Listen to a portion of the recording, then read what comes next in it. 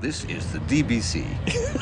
La información es exclusivamente, despampanantemente, insolicitadamente turística. There's the fun. Yeah. We need that every time we say it. Yeah, we do actually. Yeah. That was well timed.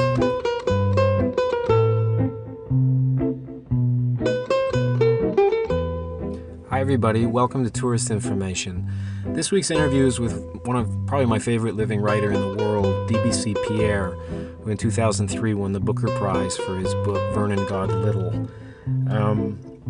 This interview is going to have not the greatest sound quality because we conducted it in Oaxaca, Mexico, where I was profiling him for Hazlitt magazine, and the circumstances were very sketchy, quite dangerous actually.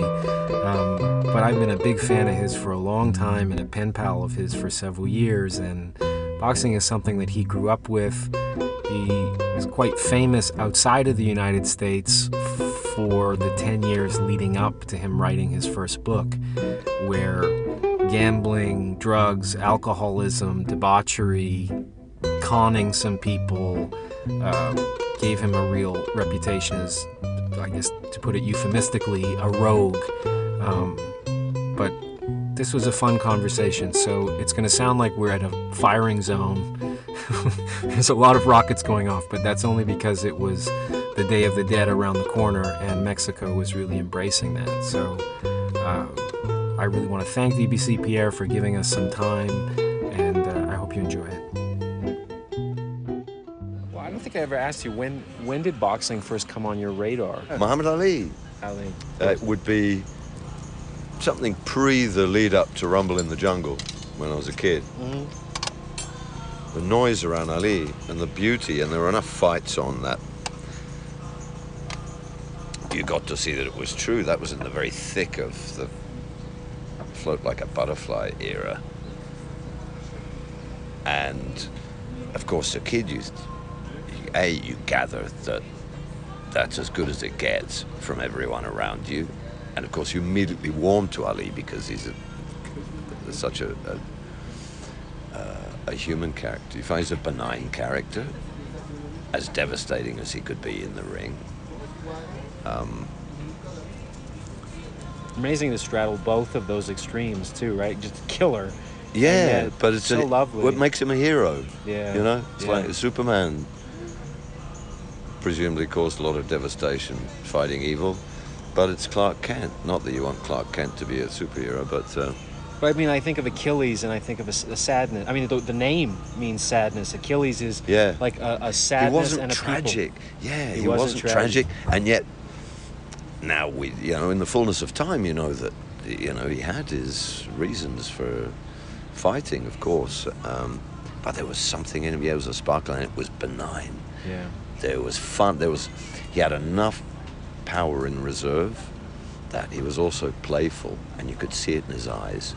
It's like his best, he was still only at 85% of what's inside him, and the rest of that could be left over to make faces and smile and laugh and play around, and you go, that's something to aspire to. Genuine hero, you know? And the idea that, I think quite literally, that was not only the most known face in the world, which is an odd thing to grapple with. Guy beating people's heads in becomes that. It's not just that, I'm oversimplifying. Yeah. Boxing had a different profile then. Yeah, it did. You know, it did. Boxing was still, I mean, it remains noble. And of course, we know it's a very quirky, it's a very funny business.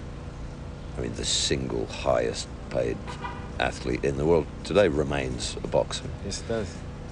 And they happen infrequently to that scale, but when they happen to that level. It's very unusual, and when you look a bit further into the back streets, I took up boxing on the back of that. On one hand, because I was getting bullied at school, and it was that time. Because you're overweight as a kid. Well, yeah, it wasn't that. It was just because older kids are fuckwits, you know. Yeah. Excuse my French. Feel free to swear. This is. Oh, cool. Yeah. Yeah, it's just older kids, and I bear them no ill will today. I have zero antipathy, you know. But I used to get my head, slapped and shit, and it was just regular stuff, which is your little wake-up call Yeah. on your passage through life to shape up a little bit. And my old man said, well, let's find this or that. And there was a guy who claimed to be, if not the trainer, then closely associated with Mantequilla Nápoles. Wow. Cubano. Yeah. And he had an old, something like a 1969 Chevy Impala. And he and his couple of lackeys would come around this wealthy neighborhood and give boxing classes, and it was like a little link to the gym. And I got right into it and ended up with my punching bag and the whole thing. But what he used to do is go around in the Impala, collect 6 or 7 of us from different houses, and we would take turns hosting the boxing club in one of our houses or gardens. And I started boxing during, it would have been around that rumbly. And this is in Mexico Ciudad. See? Yeah. Yeah. In Mexico City. And but it was so much more on the radar. And Ali May single-handed, although we'd had Foreman, and it was like politics today. It was also more crowded with giants, the field, I think, of boxing. And there's been some, Tyson was almost like the ledge of an era. And we haven't quite found our way back to that height. Not to say that that's an easy thing to do. Well, one of the things you said about Ali, I remember in a letter that we shared, is you said it's a little kid ambition to want to be the heavyweight champion, and the ones who can stick with it and have the talent to be able to live up to that potential or persuade us that they could essentially get to remain the little kid who dreams. In a way, yeah, that's true. Because we all have to become responsible and take on what adulthood means and let go of these dreams. Ali never did. I mean, Yeah, he got to stay the 3-year-old where everybody's in service of a dream that's bigger than ours or something. that's true. He's blessed with poverty. Yeah. And unfortunately, the curse of any kind of affluence is that a great many more doors are open. And the same goes for, the equivalent, what's happened as well. I think some of the spirit of that era has morphed into rapping and hip-hop, which is cool. Which he helped do with his rapping. Yeah, exactly. Well, he was a natural. Right. He would do that just in speaking. He would speak in verse, which is gorgeous. He just had that much energy left over to play around, and I thought it was fantastic. But no, the energy's still being expressed, but it's coming out through other holes and through other windows, and so that's a cool thing. But boxing also, I mean, we've gone through these incredibly liberal decades of starting to frown upon or question anything remotely brutal, and there is a brutal boxing is potentially really, really a serious mistake. Somebody just died the other day. Yeah, to wit, exactly. We've lost a couple recently of good guys doing what they should do, and of course it's accidental. Of course, no one more devastated than the man who threw that punch. Yeah, it ruins 2 careers. Yeah, I've heard. but you're punching in the head, punching at someone's head, and the idea is, of course, that that person be able to defend themselves. Gracias.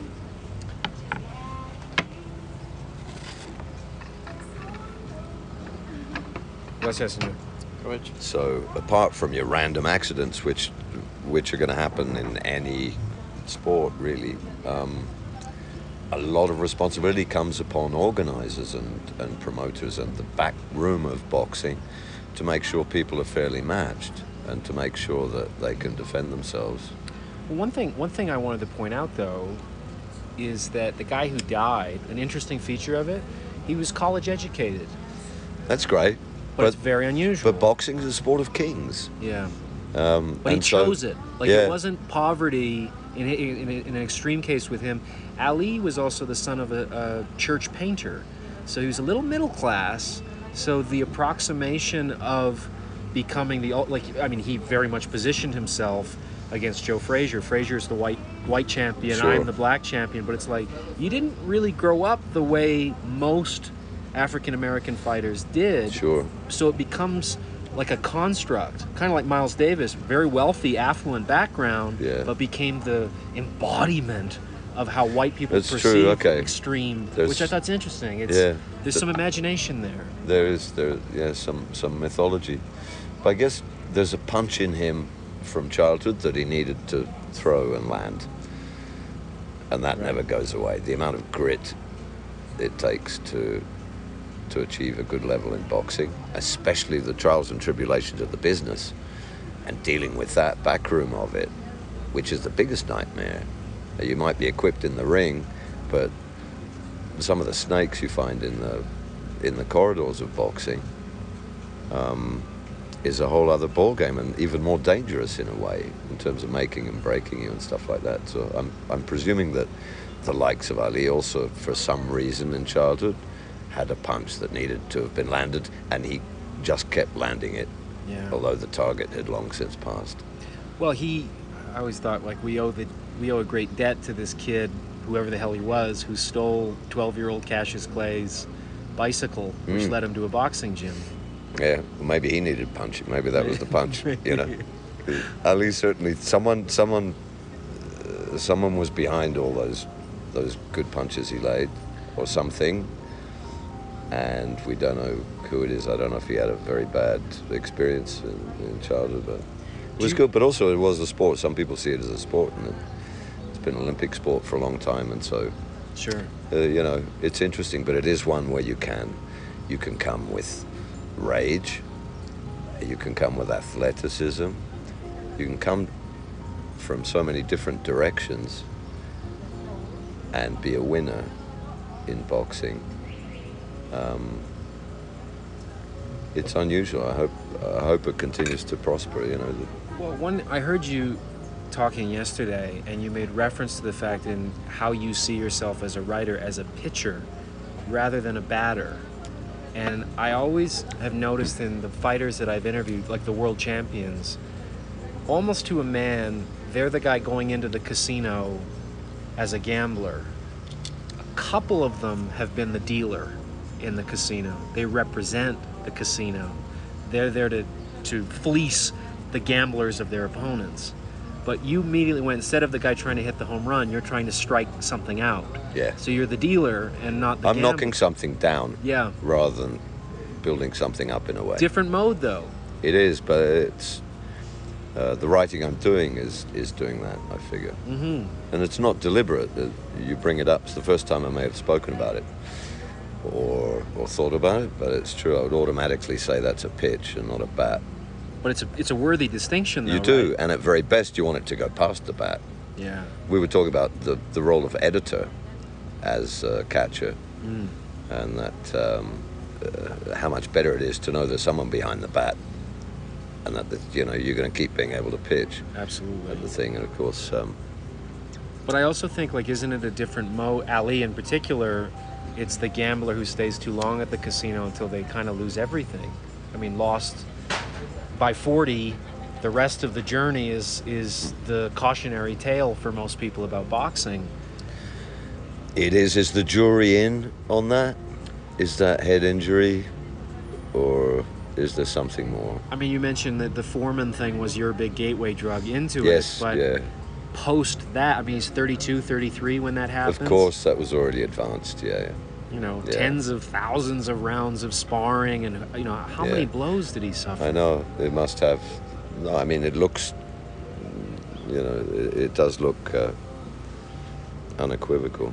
However, I know I don't from know. I don't know the facts. well, I know from Thomas Hauser asked him directly, his biographer, would you change anything toward the end? And he was like, "Are you crazy? Do you think I would trade the life I've had for what I've had to deal with Parkinson's? Like, it's not a thought that I've ever had. Of course, I would rather be me, the good and the bad of it, kind of thing. He had a very long time of it. Very long time of it. Do you want a side note? Actually, this sure. is completely Please. unsolicited, but there's a fabulous little book by A.J. Lees, who is a head in Britain of one of your. He's a neurologist, extremely senior. He's the head of one of your Parkinson's research institutes. Anyway, in the little book he's written, he was inspired by Burroughs, and he's written about his inspirations to along the way of studying the brain and these mysterious things. But anyway, in that, he's pointed out that smokers have 50% the risk of Parkinson's than non-smokers do. True? Yep.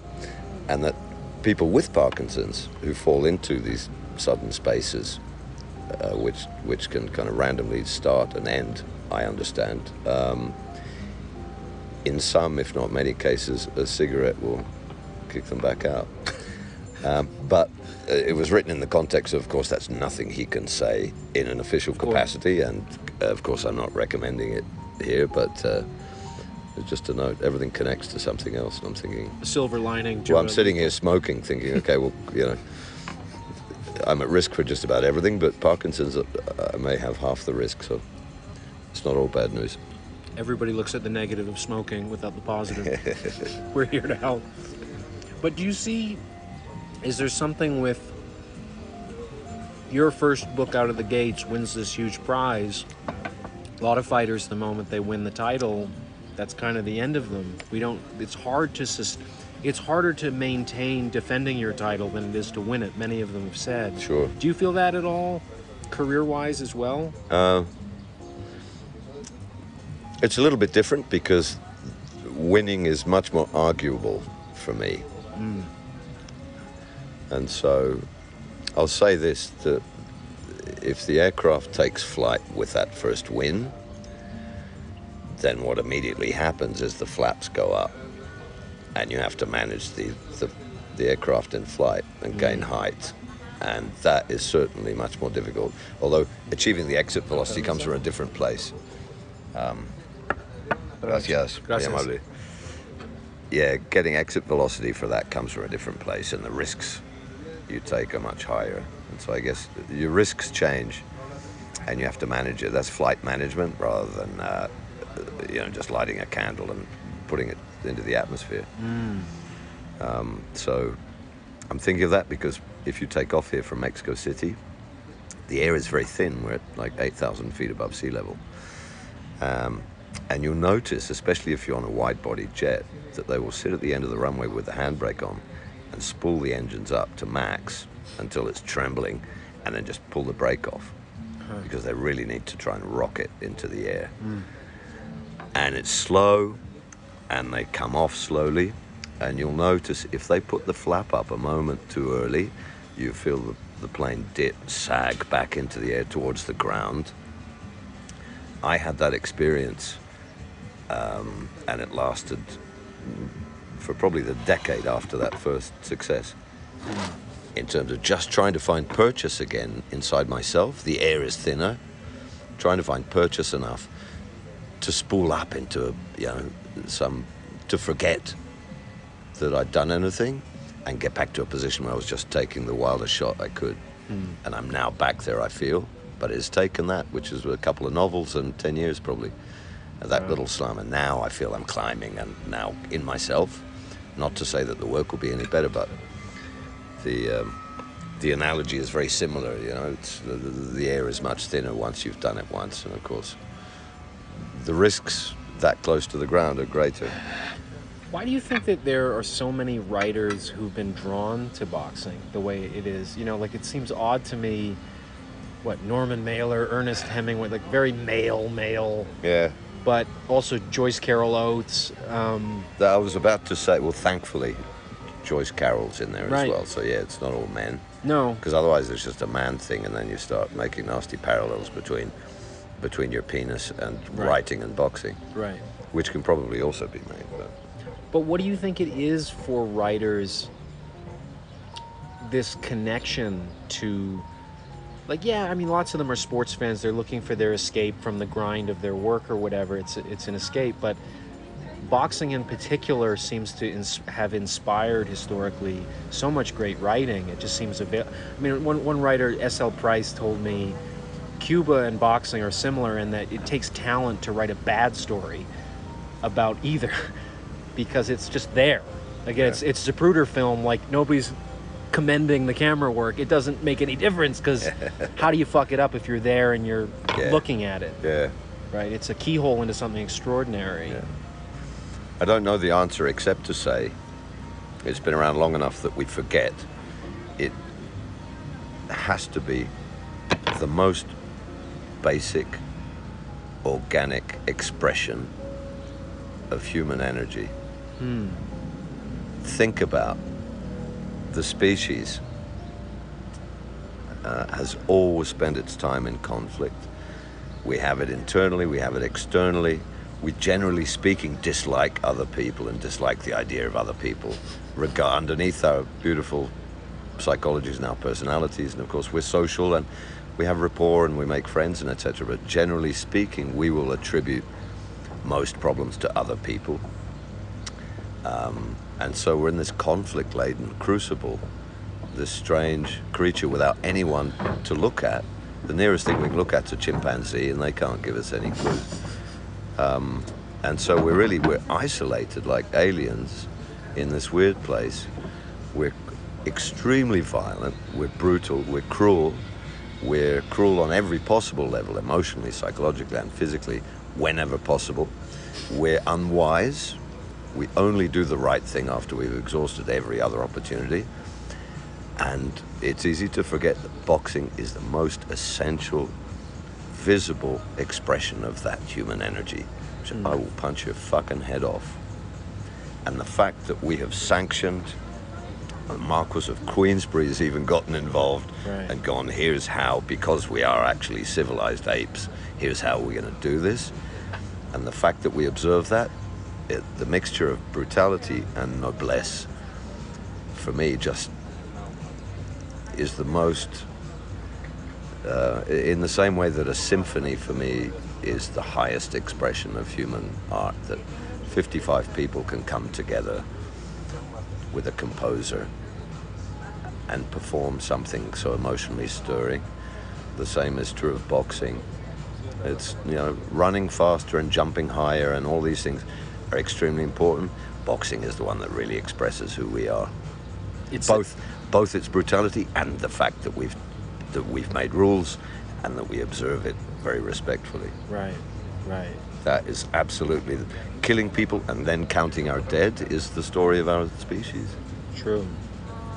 There's an analogy. I think it's called the four corner theory, which is you've got one kid playing soccer, you've got one kid playing baseball, you've got another playing basketball, and on the fourth corner there's a fight that breaks out. Where does the crowd go? We all know immediately where it's headed. Of course, yeah.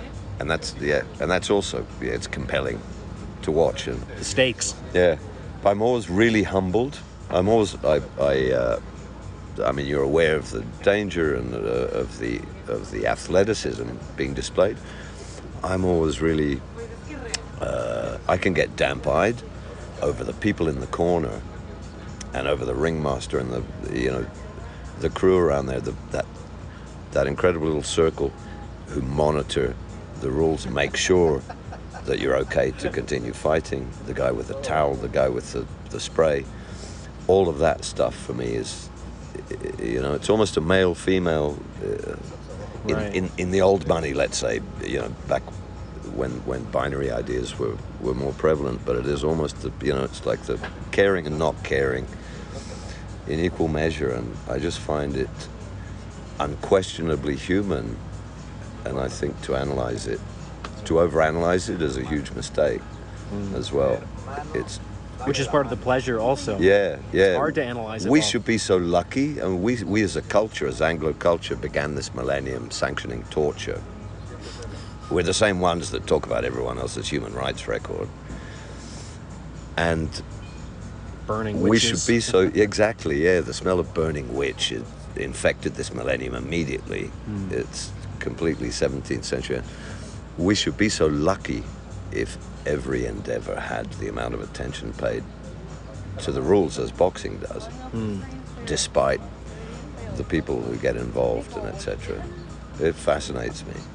Well, and another thing about what you're talking, the family dynamic in the corner, is a wildly disproportionate number of the deaths in boxing are a result of a trainer who is the father of the fighter involved. The father allows more punishment, it seems, to be endured by the son. Yeah, and that's got to be the old story of the father himself didn't do it. The son's the proxy, whether it's lawyer, writer, You know, the son's the next horse in the race. Martin Amos to Kingsley Amos. Type of thing. Yeah. It's a difficult position, but I get that.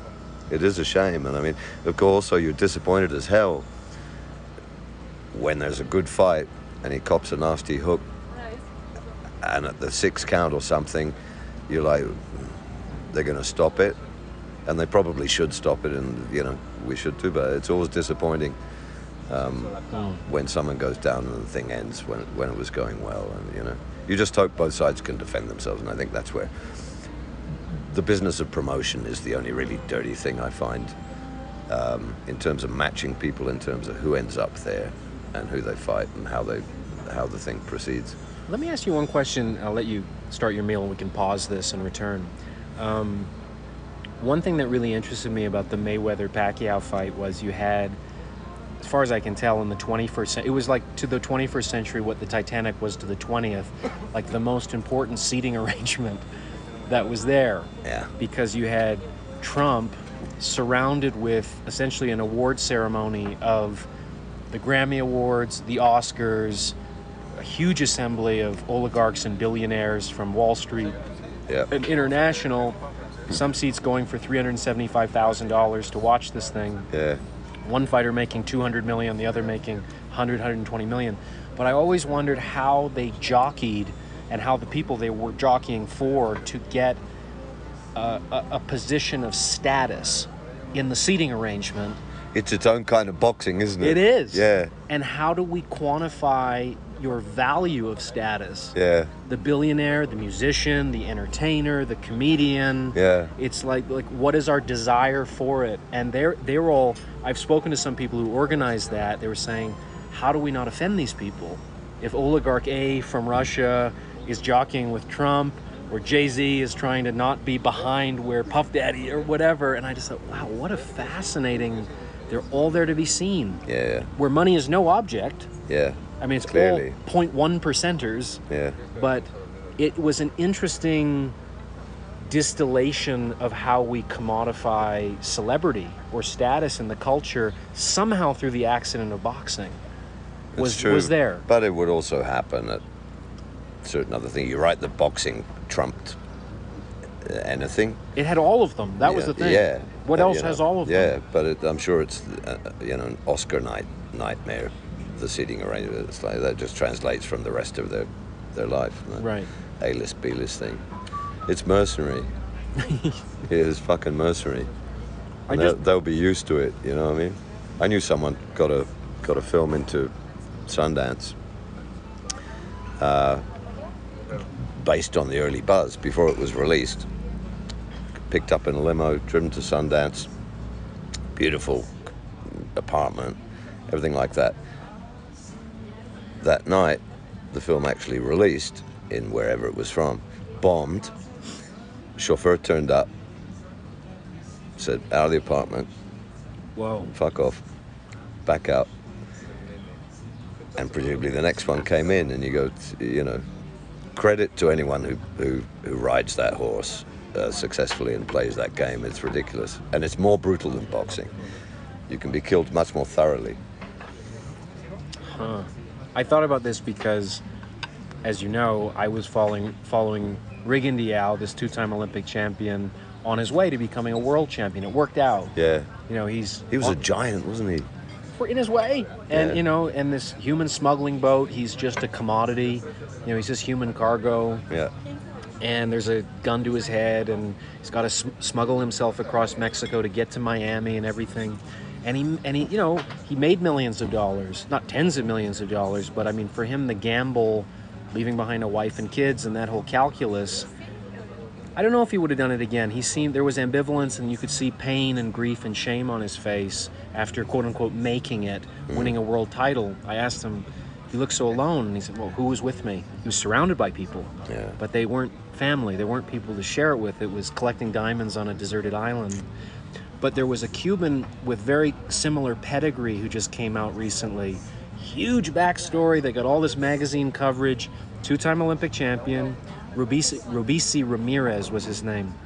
So 25 years old, much younger than Rigon Diao was. Rigon Diao was in his later 20s, and these little guys develop faster, so Yeah. they spoil faster. But Ribisi he's on national television in the U.S., he's getting massive profiles in Sports Illustrated and ESPN and everything, and he goes out there and fights a game Mexican who's just a journeyman, and the journeyman just kicks his fucking ass. Really? And I thought, boy, what you left behind. That's the thing, you have to win. I faced that, we spoke about that with this damn Booker Prize, like fucking, after my backstory was broken 3 days before or 4 days before, it's like, okay, and it's out of your hands, but, this isn't going to work unless you win the thing, But It's crazy. But even how the media portrays it, because like you had that thing where you said, as much as they think, and they're kind of projecting that you have leaked the story to create this narrative behind it, but you're like, no, my narrative is what makes you relevant. That who's won the last 10 years of Booker Prizes? I don't know. Who's won the next bunch? It's because your narrative backstory is so much better than all the others that it helped raise the profile of the Booker Prize in its way, which is interesting that you're like, it wasn't me. It's a similar story to that, though. Yeah, half a gamble, or 3 out of 4 or whatever. The certain moments it just has to blast through the sky, and this poor guy you're talking about. Well, he's the example of losing it. To wit, yeah, it's like that's a shame. Because as I was reading those stories the day after he lost, I was thinking, it's hard for me to escape the lowest level response, which is, you spent months and months and months in Mexico with cartel people chasing you, and you're petrified, and you've left your family behind, and you fought like this? Yeah. This is the expression Yeah. of having your first opportunity to have this wonderful career, and he just looks so indifferent and just cruise control. Yeah. Just autopilot. Of all people who would be on autopilot, you'd think you'd be the last, and yet he was. Yeah, it's a shame. But you don't know what, the particulars of a life that lead up to that, you just don't know. You don't know. Even the night before, what could have happened, Right. It's like, people used to go to the El Cordobés, the bullfighter El Cordobés, famously, as the cuadrillas entering the ring, they're desperately trying to find where he is, because he's in a room with a woman or women somewhere, spending all his energies, but still managed to come out and be extraordinary. But you just don't know, if one of those had gone sour. Why do you think Tyson, for somebody that basically lost their ability to maintain their excellence by about 21, was already on the downhill, yet so profitable, so much bigger than boxing, so much a Mount Rushmore of his era? Not just in sport, but just as an icon. He fulfilled that thing that Ali had about probably being the most famous face on earth Yes. for a little while. Yeah. What is it about the psychology of Tyson that spoke so strongly to the American public, to you? I don't know, but do you know what? In my mind, the period coincided with the arrival of the Incredible Hulk, or followed on the heels of that, and it was the closest. Ali, of course, a very elegant and very eloquent person and fighter. Tyson, for me as a youngster, was more in the role of your superhero. I mean, that was like the Hulk, and it was opening almost a beyond super heavyweight kind of thing, of fearsomeness. The psychology of facing him in the ring must have been something extraordinary. Well, and that's an element that I'm intrigued by, is that Ali seems like your perennial hero. Tyson seems like your villain. Like, why does America need a villain? It seemed like an era of anti-heroes, of Wall Street has Gordon Gekko and Scarface. It's a shame. It's a shame, and I don't know. I wasn't on the ground there to pick up the whole of it, and so I have a beautiful. My story ends with missing seeing what would have happened and how that would have played out, because there was a lot left in him. I would argue that he was on a permanent slide from that. I would argue that he's there, but also I'm going to blame, and this is where we spoke already about the back room of boxing. I'm going to argue, or at least ask, is he managed properly, and what was the psychology of managing him, and what was he ready for? who was dealing with him, because he very possibly could have been handled in a much different way by, let's say, his people or whoever was promoting him. I think there's some dovetail with you in that his manager was his father figure, who died really before the career got started. You know, I think by 1985 he would have been 18, 19 years old, and the father figure, the mentor, the savior figure of Cus D'Amato is dead. And Tyson is sort of untethered at that point, and that whole nucleus that Cus had created for him had gone, and Tyson's on his own. It would have been significant to him. Well, and you have to imagine. Well, and I mean, that's not far off when you lost your own father. Mm-hmm. I mean, I remember that being one of the big fears of my life. I mean, that's the Freudian thing, is the living father is the greatest source of anxiety for a male. But is that a fact I hadn't heard? It's something that Zizek has brought up a number of times, that you see it in film all the time. Yeah. But there's strength in it. Yeah. But to lose that and to be on your own, you know, in a very primal way, and especially in Tyson's case, to be doing it in public, in real time. I mean, how much do you think that loss in your own life informed your own impetus to sort of launch the way you needed to? I mean, I think it's hard for me to fathom not having the father's eyes watching me as I sort of move through life, and Sure. to lose it is still kind of, I'm bracing for it a little bit. Sure. Moves him to tears the moment you bring up Cus's name. Yeah. Yeah. Still. It must have in terms of Tyson, the psychology of that, and it actually highlights the importance of psychology. I feel him less, at that time certainly, much less autonomous, less self-supporting psychologically than Ali, for instance. So I can imagine it having been a significant paradigm shift. Sure. But it does highlight the importance of psychology in boxing. You can train all you like, but you need to really, it's an incredible thing when it comes to, the 10th round of a particular fight. And you need to then, when you're tired and beaten up, you need to pull out your best, like a fresh person. It must be phenomenal. One thing I thought could be interesting to touch on with Tyson that always intrigued me is being such a symbol for the ushering in of hip-hop culture. Because it seemed like rappers adored Tyson. Mama Said Knock You Out was one of the great anthems of the era, which Tyson very much adopted. Tupac Shakur wanted to be friends with Tyson in that era. But I felt like Tyson was so interesting because, while we've been here in Oaxaca and we're seeing people with these tattoos and trying to, read them before we can see people. Tyson was somebody very much that one of his trainers said, it's not that he lacked character, it's that he had no character. He was always searching for who he was. Which is the job of every young person as well. So that, we have to be careful not to put that on.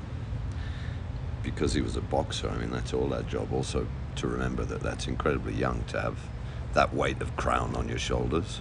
Right. Is phenomenal. And I can see, I warm very much to Tyson for actually displaying much more common humanity and much more of the of the vulnerability that we all have to face in a certain way. Looking back, especially, you go, that's a very human story, and he did what he could under the circumstances. Do you find it interesting that Tyson goes to prison about the same age as Ali, falls out of boxing with the Vietnam War, but Tyson being convicted for rape and emerges a much more lucrative asset in American culture as a commodity than when he went in? Timing. Yeah, it was that post-Wall Street with Gordon Gekko and stuff. Yeah. No, the whole psychology shifted. That's an interesting period, and do you know what? We're living the tale of it. Right. You and I privately have been talking about every generation being the lash of the whip. of a family, which can travel centuries. Right. And we see it physically with a weakness for cancer, a weakness for madness, and all the things that travel down to us, but also the psychological whip. And if you've had any kind of hardship, guarantee if you got it bad from your parents, they got it bad from someone, and their parents probably got it bad from someone, and that all travels down, and we end up carrying that ball. Yeah. I've got a real theory that a lot of people have kids completely unknowingly, subconsciously, in order to pass that baton on and give the riddle to someone else and be peaceful. And they can code it into their kids, and it's the kids' issue to have to deal with it. And it's been passed down, and it seems to have happened culturally, and we can trace where we're sitting today in an extremely different place, but you can draw a straight line to that time, which was a loosening, it was untying of the shoes of our culture in my mind. Right. And we've been stumbling along waiting to trip, and now we're our fear and our shame has diminished incredibly. We're much more brutal in many respects in our personal relationships. We're quite willing, I can't imagine even in the 80s facing the likes of Tinder and stuff, like being able to commoditize a human being to that degree. Sure. And swipe left and right. And so you're right, the line started then, and he was just the most brutal thing in book. I would say that would be true whenever he had arisen. Right. Because he looked formidable and was formidable. But and it's a the brutal particular time. timing, and to come with the badge of prison on his back made him a particular destroyer. I imagine he would be psychologically doubly frightening for an opponent after that. And you imagine he comes out with A, having resolved some things, but B, with perhaps a sense of not much to lose. And that's dangerous with someone of that scale. Well, and I think also operating where you know so many eyes are on you, you know you're in the kind of collective American imagination as this nightmarish figure, and fetish, very much fetish, that America doesn't want to be responsible for. He's the train wreck. It's not us. We're watching. No, he's our boy, but that's our mascot. Our mascot. Yeah, that's it. Where we put our shadows onto him.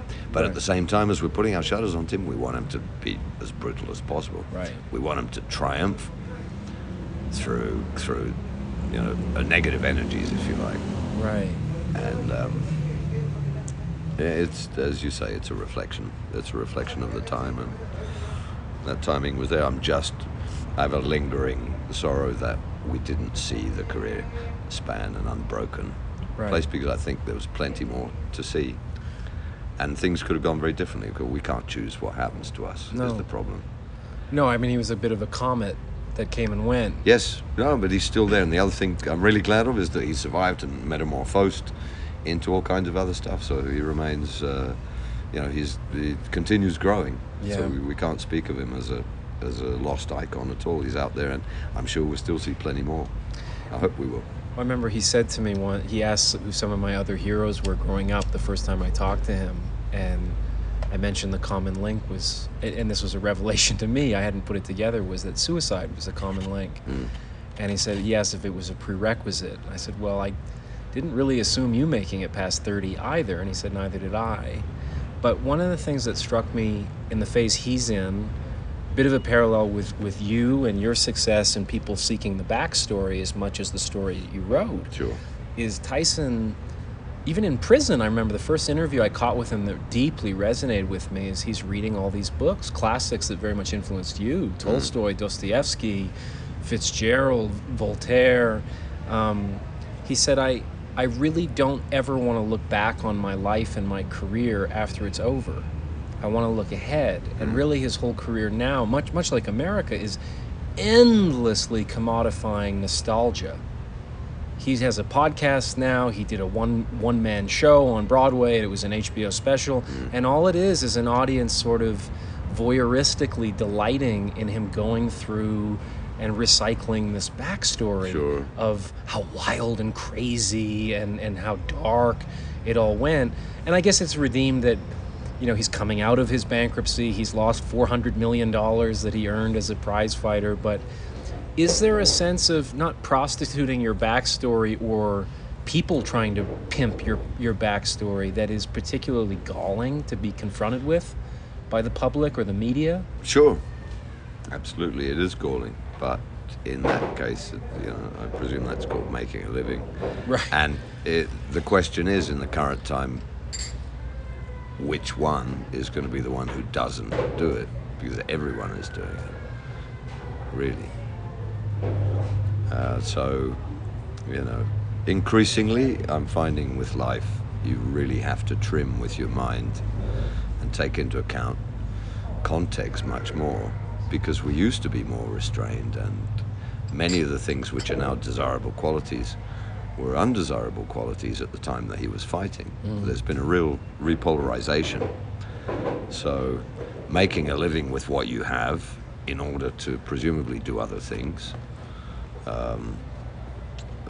it would have been prostitution at a certain time, and it no longer is due to being exceptionalist. Everyone's doing it. It's a shame.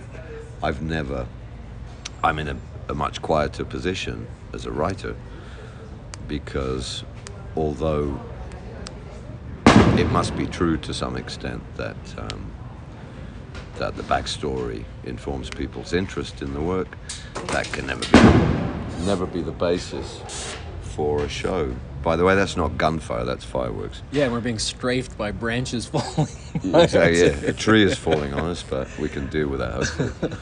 Fear and Loathing in Oaxaca. Yeah, but I'm not of course, I'm not sought after in order to give. The question always comes up, for instance, but I'm not in a position to give, talks about that.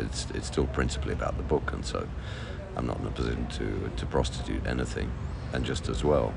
Yeah.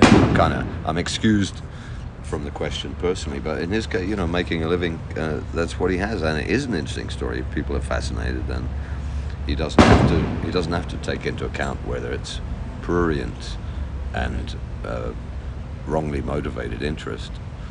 If it pays the bill, and presumably with that he's doing other things with his life, and trying to survive. I guess I just find, as a personage, part of what you and I are doing with writing, with what he's doing with fighting, all of this in America, especially in America, is trying to create a gateway drug with who you are that the public at large can become addicted to. Well, now they're building it from scratch. Yes. Brands and all that shit. Yeah, and that's a different job altogether. Yeah. Self-commoditizing. Yeah. The commodity existed with him, and he was innocent of it in the very first instance. And we have to remember, was an awesome fighter and a great hope on the horizon. And so it's not self-created. He is that person, and I think it excuses him, if only marginally, from trading on any of that, including the backstory. And people forget that. A very great many people are famous today, having done fuck all except make themselves famous. Right. And occasionally, and you see them being mentioned in the same phrase. And it's for us to stop and go, okay, well, that was a footballer. This one here was an actor. This one here was, so that is coming from something, because we're measuring simply by celebrity. Right. And forgetting that, in fact, some of them, by nature and by effort, have achieved something, and it's for us to make the distinction. I don't think we'll do that for very long into the future, but we can still do that. Well, and I just find it interesting because Dostoevsky played such a big role for you. I mean, Notes from the Underground, and I find it really intriguing that you touched upon a society moving to a place where the unreliable narrator may be the anti-hero, but a question of who wears the white hat or the black hat. Yeah. With Tyson, one of the things that seemed to change a little bit is you have brought up the kind of commodification of leisure as being a relatively new thing. You got it. So why don't we go there? Yeah. That leisure and snack foods. Leisure and snack foods. That's almost a category of Trivial Pursuit, isn't it? But I mean, you go to the extreme of snack foods and leisure. Yeah, speaking of the fucking fireworks that sound like fucking cannons. Yeah. But I mean, in terms of, you put Vernon on a reality TV show on death row to make a point. There was a lobby for that at one time. And somebody actually wrote to me not long ago and said, you said something, years and years ago, that it was no joke, that there was a credible lobby, I had said, to televise executions on two grounds. A, it's inherent in the system that justice must be seen to be done. Executions are already witnessed, and so we're simply expanding the audience. And B, the cost of executing someone far, far exceeds the cost of imprisoning them and feeding them for life. Right. It's incredibly expensive, the execution, although they've been trying to trim it by taking out, in some places, taking out legal recourse. But it's expensive, and it could be a way to fund it. The Oklahoma bomber, of course, had asked or begged for his to be televised to a certain number, and it had fueled and fed into this debate, or this lobby that I'd seen, where they're going kind of, why not? They are witnessed, and in fact they must be witnessed by law, and it extends the right of people. We televise the court scenes, extends the right of people to see justice actually being done. And so the thing about Werner was so many things. There were things I couldn't include in the book, which were more incredible than fiction. And I kept a list of them, and they are verifiable. But the death row lawyers throwing parties upon getting convictions. The fact that one father complained when his son, under a system where he's supposedly presumed innocent, his son was met by a prosecutor, or prosecutors used to wear noose neckties or skeleton neckties on capital trials, used to give each other like electric chair cakes and plaques and stuff like that.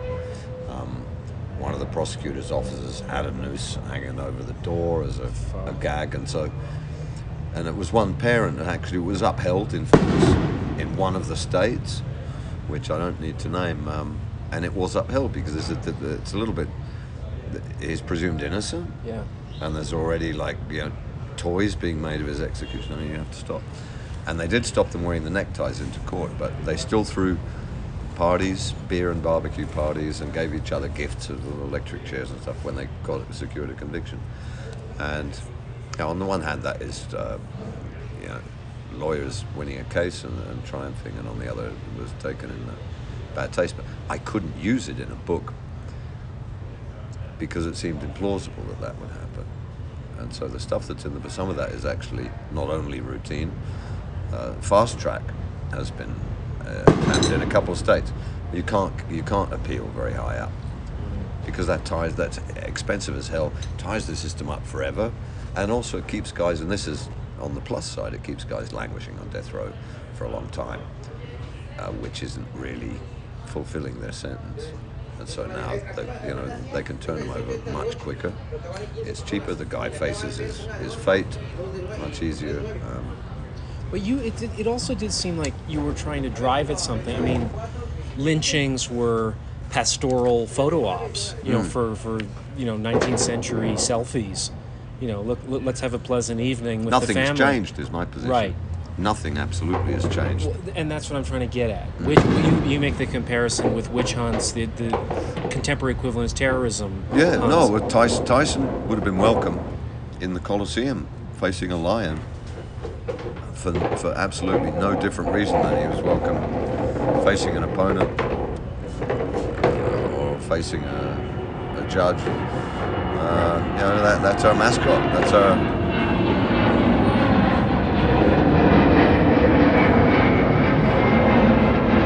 Some pretty good audio effects for this fucking interview. It is like the BBC sound effects, isn't it?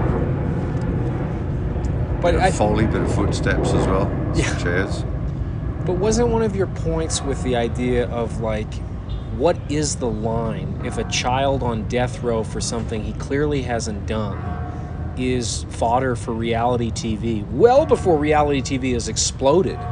You've written this, you're writing this in 1999. So you're looking ahead in that way that we've talked about, where Robert Hughes was saying about Goya. He's not just looking at Napoleon as it's happening in Madrid in real time. He's looking ahead at where this is going in human nature. His face is against the glass into the 20th century, not just the 19th. And there's a feeling of that with your work too, where I just think like people are dying in the ring in boxing, but it's entertainment, people are cheering.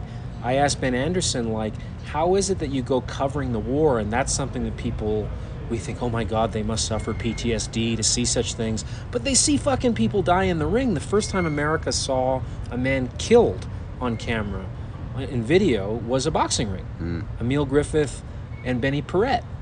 And then a man murdered with not JFK, but with Lee Harvey Oswald was the first man they saw on TV get murdered. But That's right, Jack Ruby, wasn't it? right. So I just wonder, like, are you making a point that we get desensitized? Like, right now we're in a culture where murder, serial killers, the more grisly and grotesque procedurals about serial killers, it's the shallowest form of entertainment.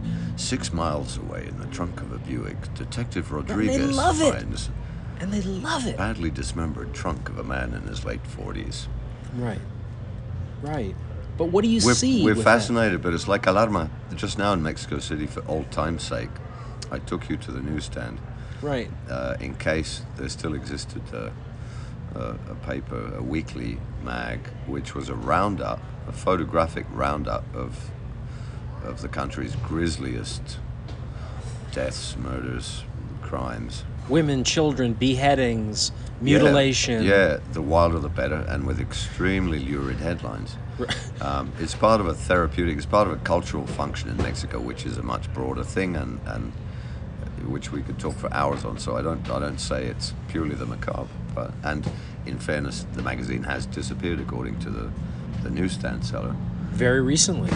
Yeah, it may have moved online. We need to check. But anyway, as a phenomenon, of course, we've always been interested in the dark, and we have to remember it just depends how you dress it.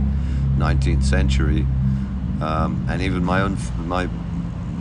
own parents' memory, your loved ones were laid out on a dining room table in the front room, and they could be there for days for people to come and visit. But that's in a spirit of respect. Death masks were made, dolls were often made, wall hangings, with your dead baby's hair and ribbons and things which are incredibly macabre, but of course that's memento mori.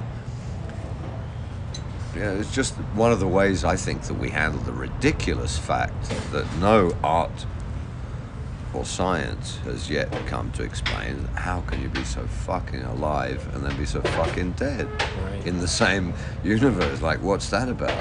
That's not plausible. Right.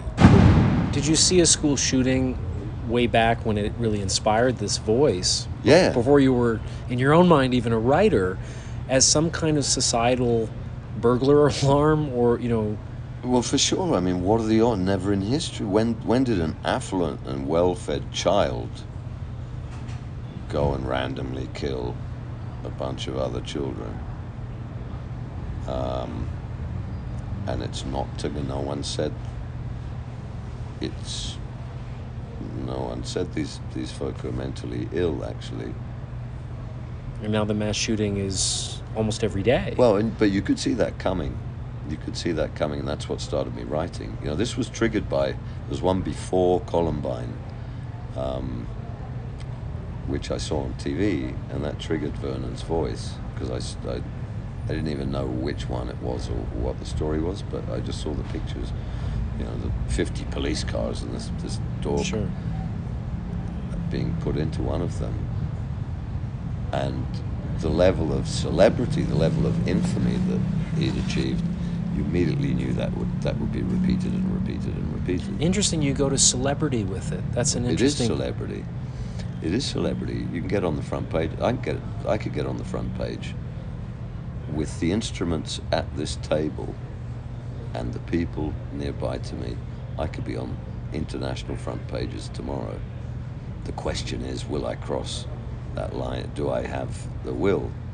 And why would I do it? I'm not obviously going to do that, but the instruments are here, and if someone's sunk to a certain place, or if they're of a certain mentality, it's extremely easy. Well, and a culture also that begins to, we talked about if Gordon Gekko, if Tony Montana, if Michael Corleone are created as cautionary tales, only we love them, but then we put great actors in them and romanticize them. We romanticize them. Yeah. But then America goes, these are not villains. These inspire. Gekko is a recruitment campaign for Wall Street. Yeah. Tony Montana is a recruitment campaign for the mafia. Yeah. For young people to go down this road. I just wonder.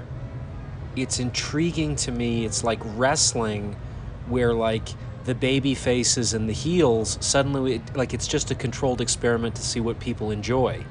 Yeah. And that always changes where people go into what they enjoy, and I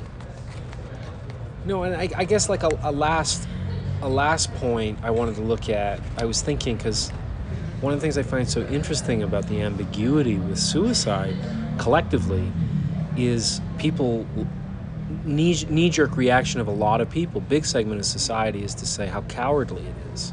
Suicide is. They will. Well, if a big public suicide happens, they'll say, how selfish and cowardly. It's one position. It's one position, but it's a broad one. Yeah.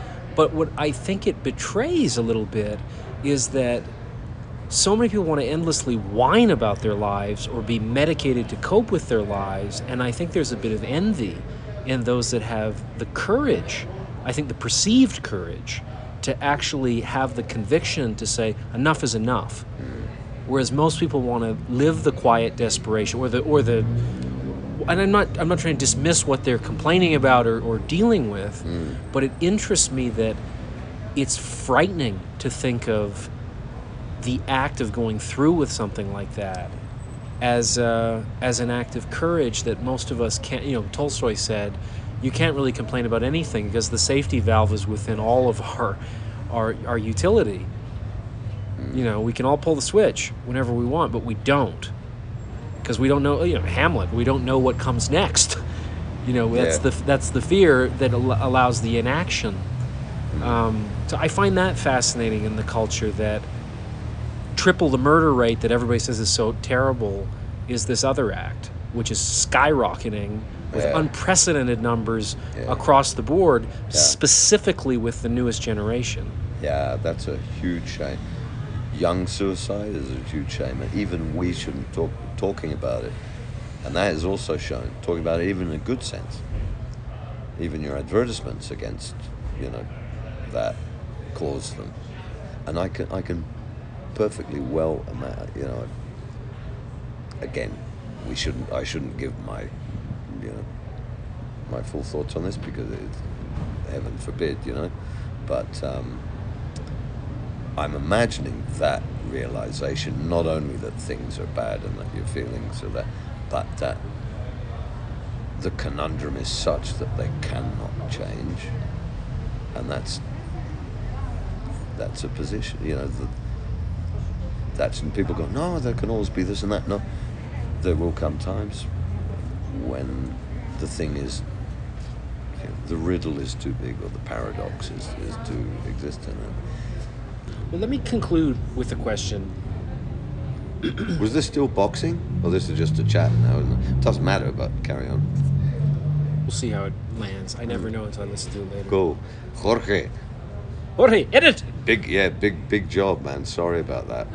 That's called rambling, but also I've had one nice beer and a coffee, and I'm in good cover. Really, very much enjoyed conversing with you these days. I have to say, I'm not a conversationalist. Nor am I. I like someone like you that like sitting around a table with a limited, 4 people is great, 6 is fine, but I'm not a social butterfly, and so it's been a real tonic and a great pleasure, and unexpected. I didn't know what to expect, but unexpectedly so, talking with you. So thank you. Me too. Me too. I feel much better having been here than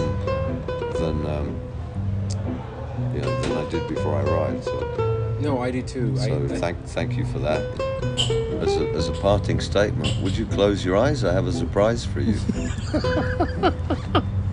We can leave it there.